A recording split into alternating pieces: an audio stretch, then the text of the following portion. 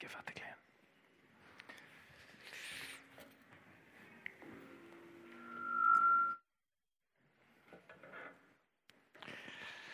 Good morning, everyone.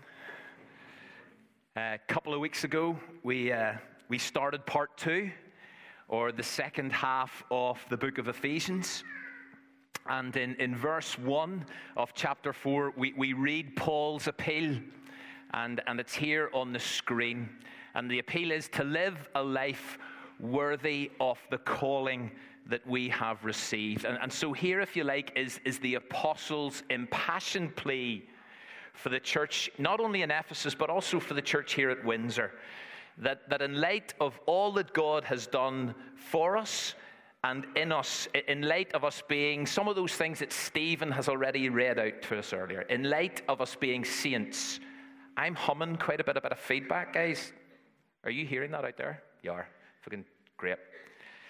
In light of the fact that we are saints and that we are adopted and that we are chosen and that we are forgiven and that we are redeemed, all those I am statements, in light of who we are in Christ, as Stephen, in light of our true ID, what Paul then says is, listen, here's what I want you to do.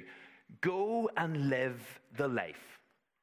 Go and walk it out. Go and run it out. And in terms of Paul, okay, what does that mean? Well, Paul doesn't leave us second guessing. If you want to see Christianity lived out, if you want to see it fleshed out in the everyday, then here's what it looks like. Here is what is involved. Be completely humble. Be gentle. Be patient. Bearing with one another in love. Make every effort to keep the unity of the Spirit through the bond of peace. Here, if you like, is Christianity 101. Humility, gentleness, patience, love, unity. And so here's the question. How are we doing? How are we doing? How are you doing? Are these characteristics, which at the end of the day are Christ-like characteristics, are they visible in your life and mine for all to see in the way we relate to one another? In all of our interactions, within this church, beyond these walls, are our actions characterized by humility, gentleness, patience, love, and unity? What I love about these verses and these instructions is the recognition and the honesty that Paul injects, saying, did you notice he says, and if you were here last week, you'll notice he says, do you know something? This is going to require effort. If you're going to maintain the unity within your local church and between local churches, then you're going to have to work at this. You're going to need to make the effort. And why does Paul want us to do that? Well, in a nutshell, unity matters. Unity is really, really important. And therefore, as we read on from where we left off last week, because last week we only read Ephesians chapter 4, verses 1 to 3. So as we pick up at verse 4 this morning, as we read on, Paul now reinforces the fact that unity matters as he writes a sentence that starts in verse 4, goes right through to verse 6, to clarify why is it we've got to work at this. And what he does in these 3 verses, 4, 5, and 6, is he gives us a basis for Christian unity. And that's what we're going to consider this morning. And although it is only 3 verses, it's 41 words. I was hoping it would only be 40 words. That would have been really nice, but it was 41 words. But anyway, I'm going to invite us to stand. Even though it's just 3 verses, we're going to stand as we often do for the public reading of God's word. So let's stand together and listen to God's word. If you want to look it up, that's fine, but it's going to be on the screen. Here it is. It's almost like a creed that Paul says here. There is one body and one Spirit, just as you were called to one hope when you were called. There is one Lord. There is one faith. There is one baptism. There is one God and Father of all, who is over all and through all and in all. I'm going to read it again. There is one body and one Spirit, just as you were called to one hope when you were called. One Lord, one faith, one baptism, one God and Father of all, who is over all and through all and in all. Grab a seat. Now, anyone who has been about church or churches for any length of time will be well aware that unity is not always their greatest achievement. Sadly, stories of disunity and experiences of division within churches and between denominations, between followers of Jesus, they're all too common, they're all too prevalent. And unfortunately, this has become what someone has described as a bit of a blind spot in certain churches and denominations where we somehow choose to tolerate disunity on one hand whilst professing to be thoroughly biblical on the other. And you see, when that happens, there is a huge disconnect. There's a massive contradiction. Unity amongst the people of God is a core biblical issue. And yet, surprisingly, disunity is often put up with. It's even accepted, and tragically, it's sometimes celebrated. Jonathan Lamb, who some of you know as the minister at large, great title of Keswick Ministries, he's also vice president of Ephesians. He says it is almost scandalous that we have so little concern for the unity of God's people. And here in this letter, and particularly in chapter 4, Paul explains how unity is a key part, and this is the bit. Unity is a key part of living the life that is worthy of your gospel calling. If we're going to live this life, if we're going to flesh this out, if we're going to walk this out, if we're going to run this out, then unity has got to matter. And in these verses, those 3 verses that we just read, Paul sets out a reason, or a whole bunch of them, as to why this does matter, why it's so important. And the fact is, you see, if we do not get this, if we do not see this, if we as a church, as we as individuals do not keep coming back to this time and time again, then there will be a danger of missing it and missing the point entirely. There is going to be a danger of being dogged with division and arguments and splits and suspicion and potential or probable disunity, which amongst other things confuses and distorts the gospel of Jesus.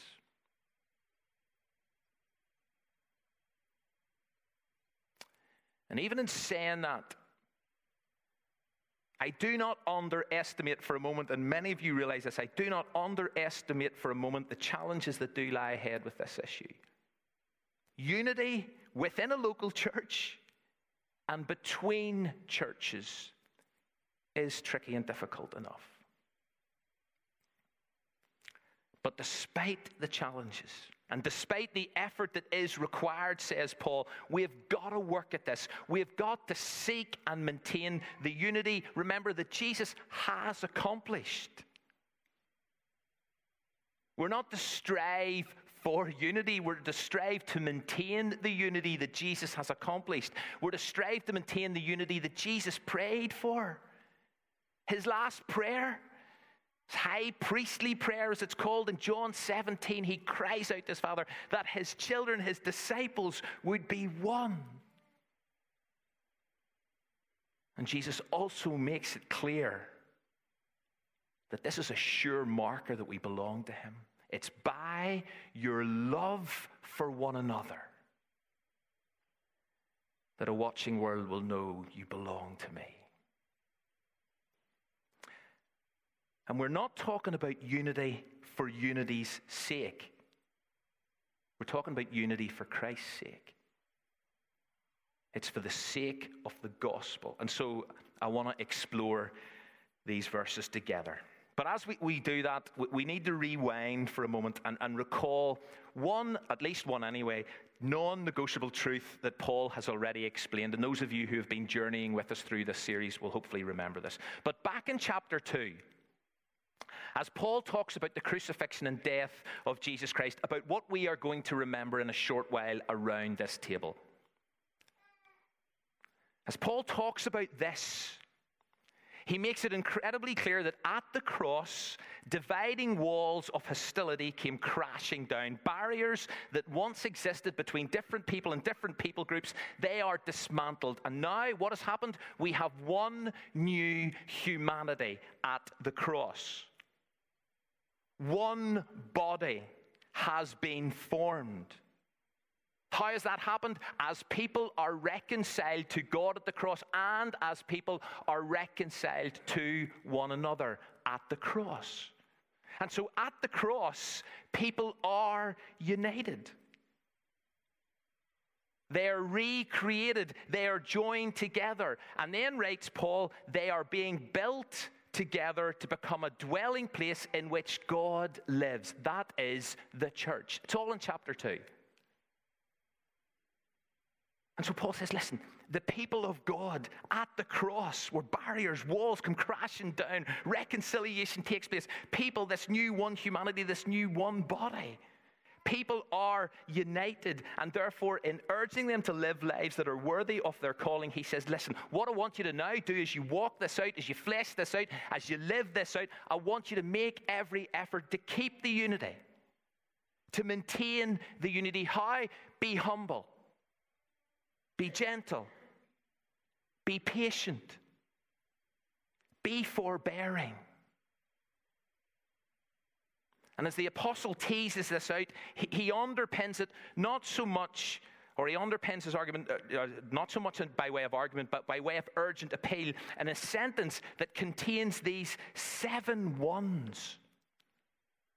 One body, one spirit, one hope, one Lord, one faith, one baptism, one God and Father. The very fact that there are 7 has prompted some people to suggest that Paul is highlighting and stressing the idea of a perfect, God-given unity because, as we all know, the number 7 in Scripture is so significant.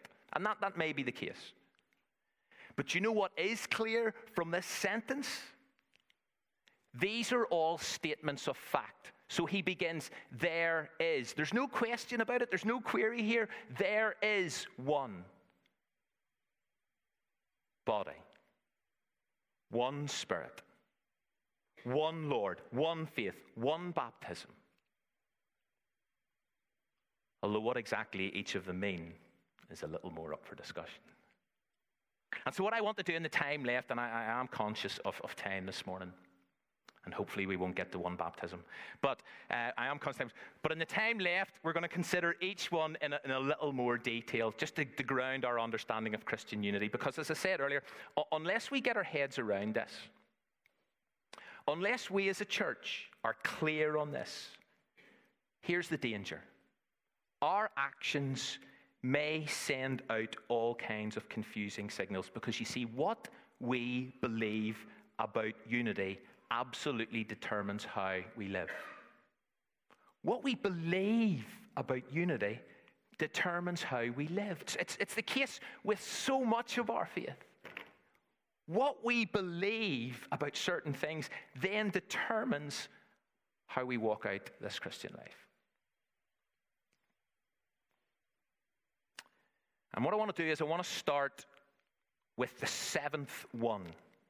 I want to start at the end. I want to start with this idea that there is one God and Father of all, or of us all. And it's particularly the and Father aspect of this phrase that I want to emphasize. There is one God, that's a given. I doubt there's anybody in here this morning, or very many people around the world who call themselves Christians, who are going to argue with the fact there is one God.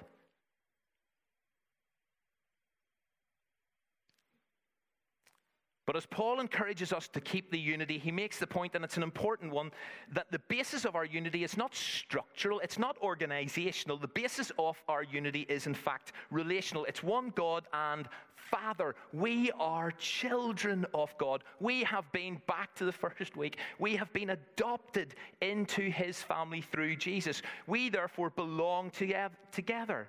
And therefore, this is the critical part, we are now brothers and sisters because we are sons and daughters of the Father. That's the fundamental starting point. We are brothers and sisters because we are sons and daughters. That cannot be changed. As the saying goes, you can choose your friends, but not your family. And so as you look around you this morning, these are your spiritual siblings. As you look around this city and beyond at Christians and other churches who belong to the family of God, who call God our Father, they are our brothers and sisters. And that forces us, or at least it should force us, to consider carefully how we treat each other and others. Humility, gentleness, patience, love. We belong to one God and Father. And so our fundamental unity flows from our fundamental adoption into the family of God. And if we don't get that, then we're beat before we start. We are family. But then go back to the first one on the list.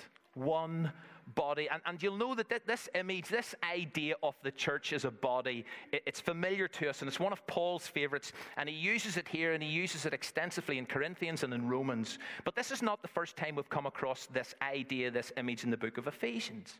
Back in chapter 1, we read these words, let me quote, "And God placed all things under his feet, and appointed Christ to be head over all for the church, which is his body." In chapter 2, and I've already referred to this, we read, his purpose was to create in himself, in Christ, one new humanity. Thus making peace, and then he says, one body to reconcile both of them to God through the cross. You see, Christians, saints, are members of one body. Christ is the head of one body, not lots of bodies. That would be heretical.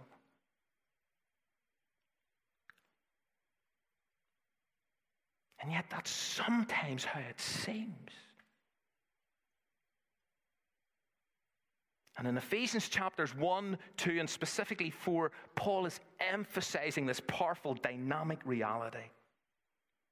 And in Romans, he makes the point that just like every human body has or is made up of different individual parts, it's still one body.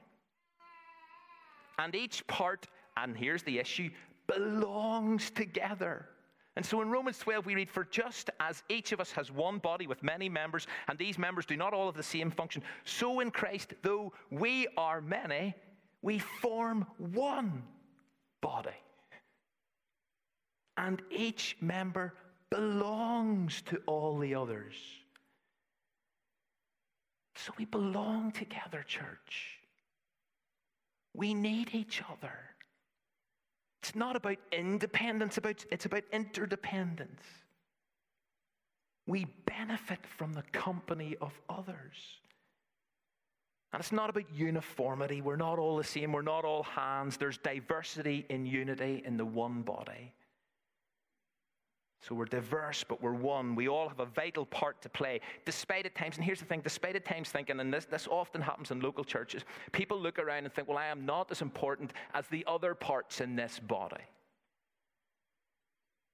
As Paul tells the Corinthians, listen, those parts of the body that seem to be weaker are indispensable.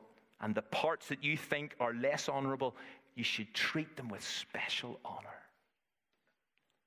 Every single part here this morning matters. So just because some of us are up front or even serving in the barbecue does not make them any more important, valuable, honorable than you. One body. And that needs to again affect our interaction and our relationship with one another, where Paul says, do you know how to relate then?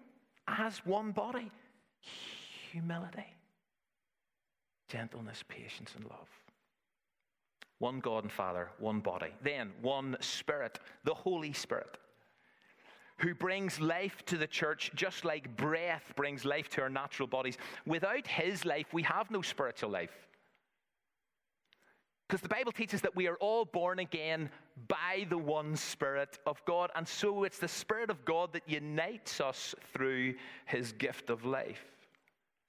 And additionally, as Paul has already made clear in chapter 2, with Jesus as the chief cornerstone, which we've been singing about this morning, the church is being built together to become a dwelling place in which God lives, and I didn't finish this part earlier, by his Spirit. The Holy Spirit lives in each of us individually, but he also unites us and builds us and inhabits us collectively.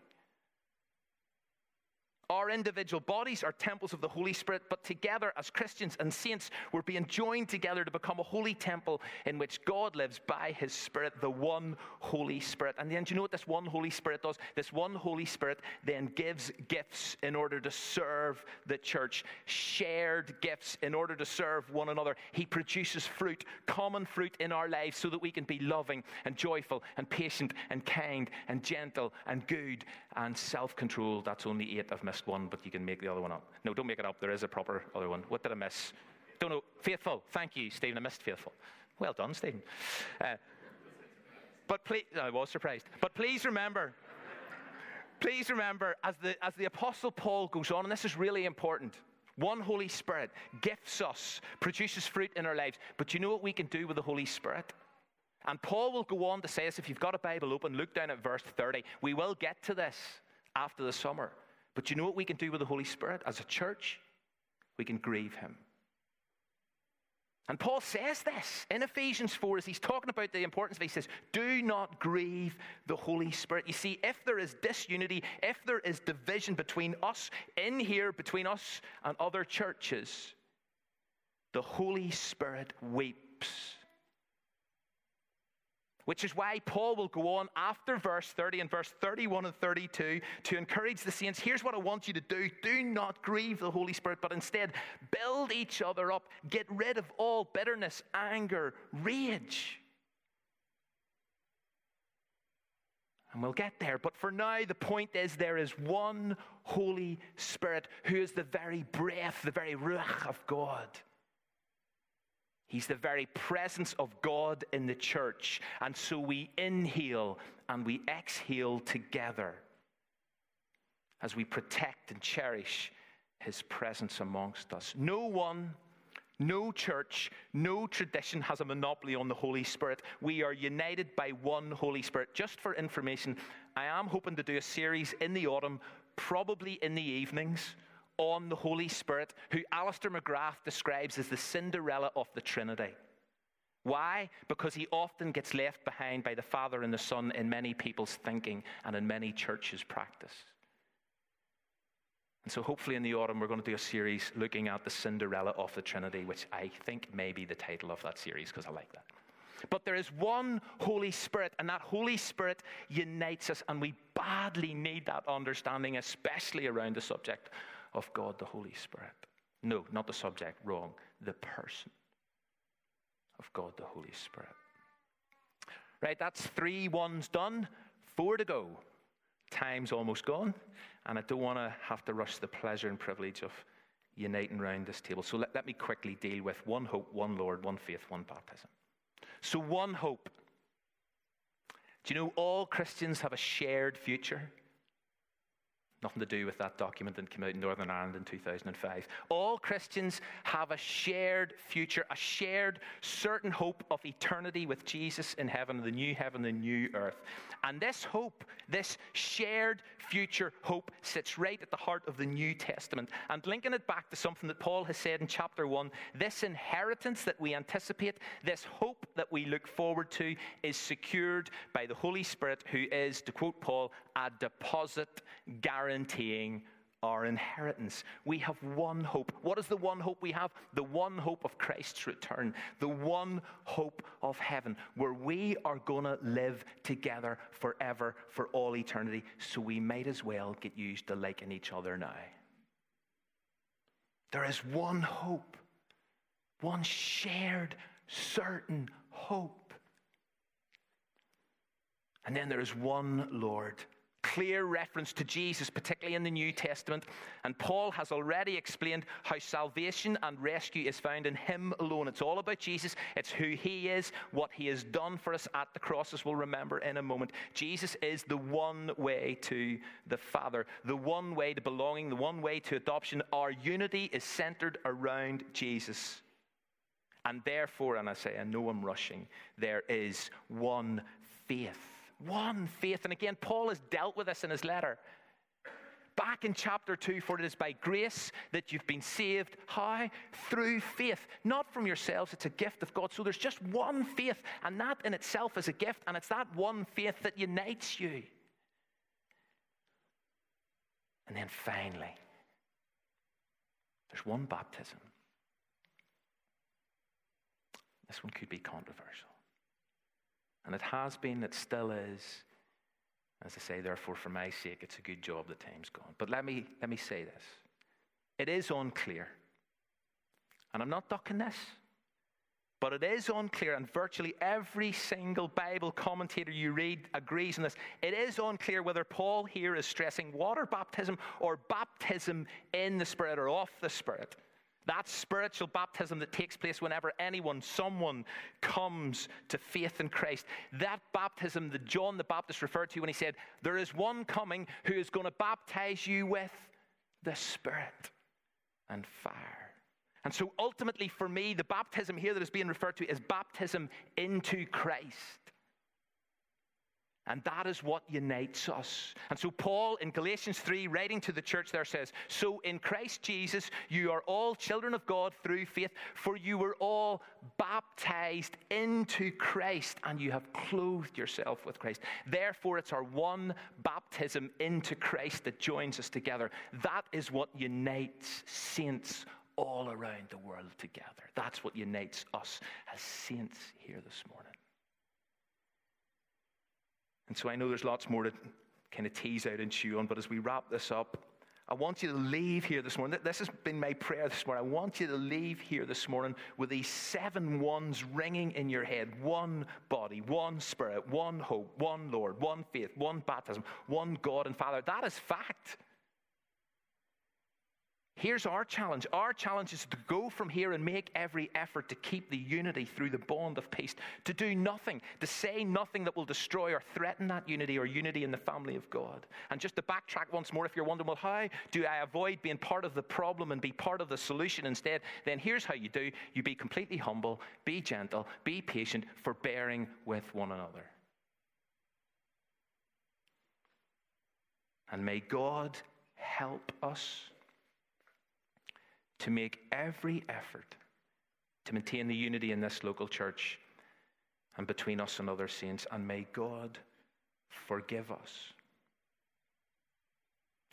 if we ever say anything or do anything to create disunity or division.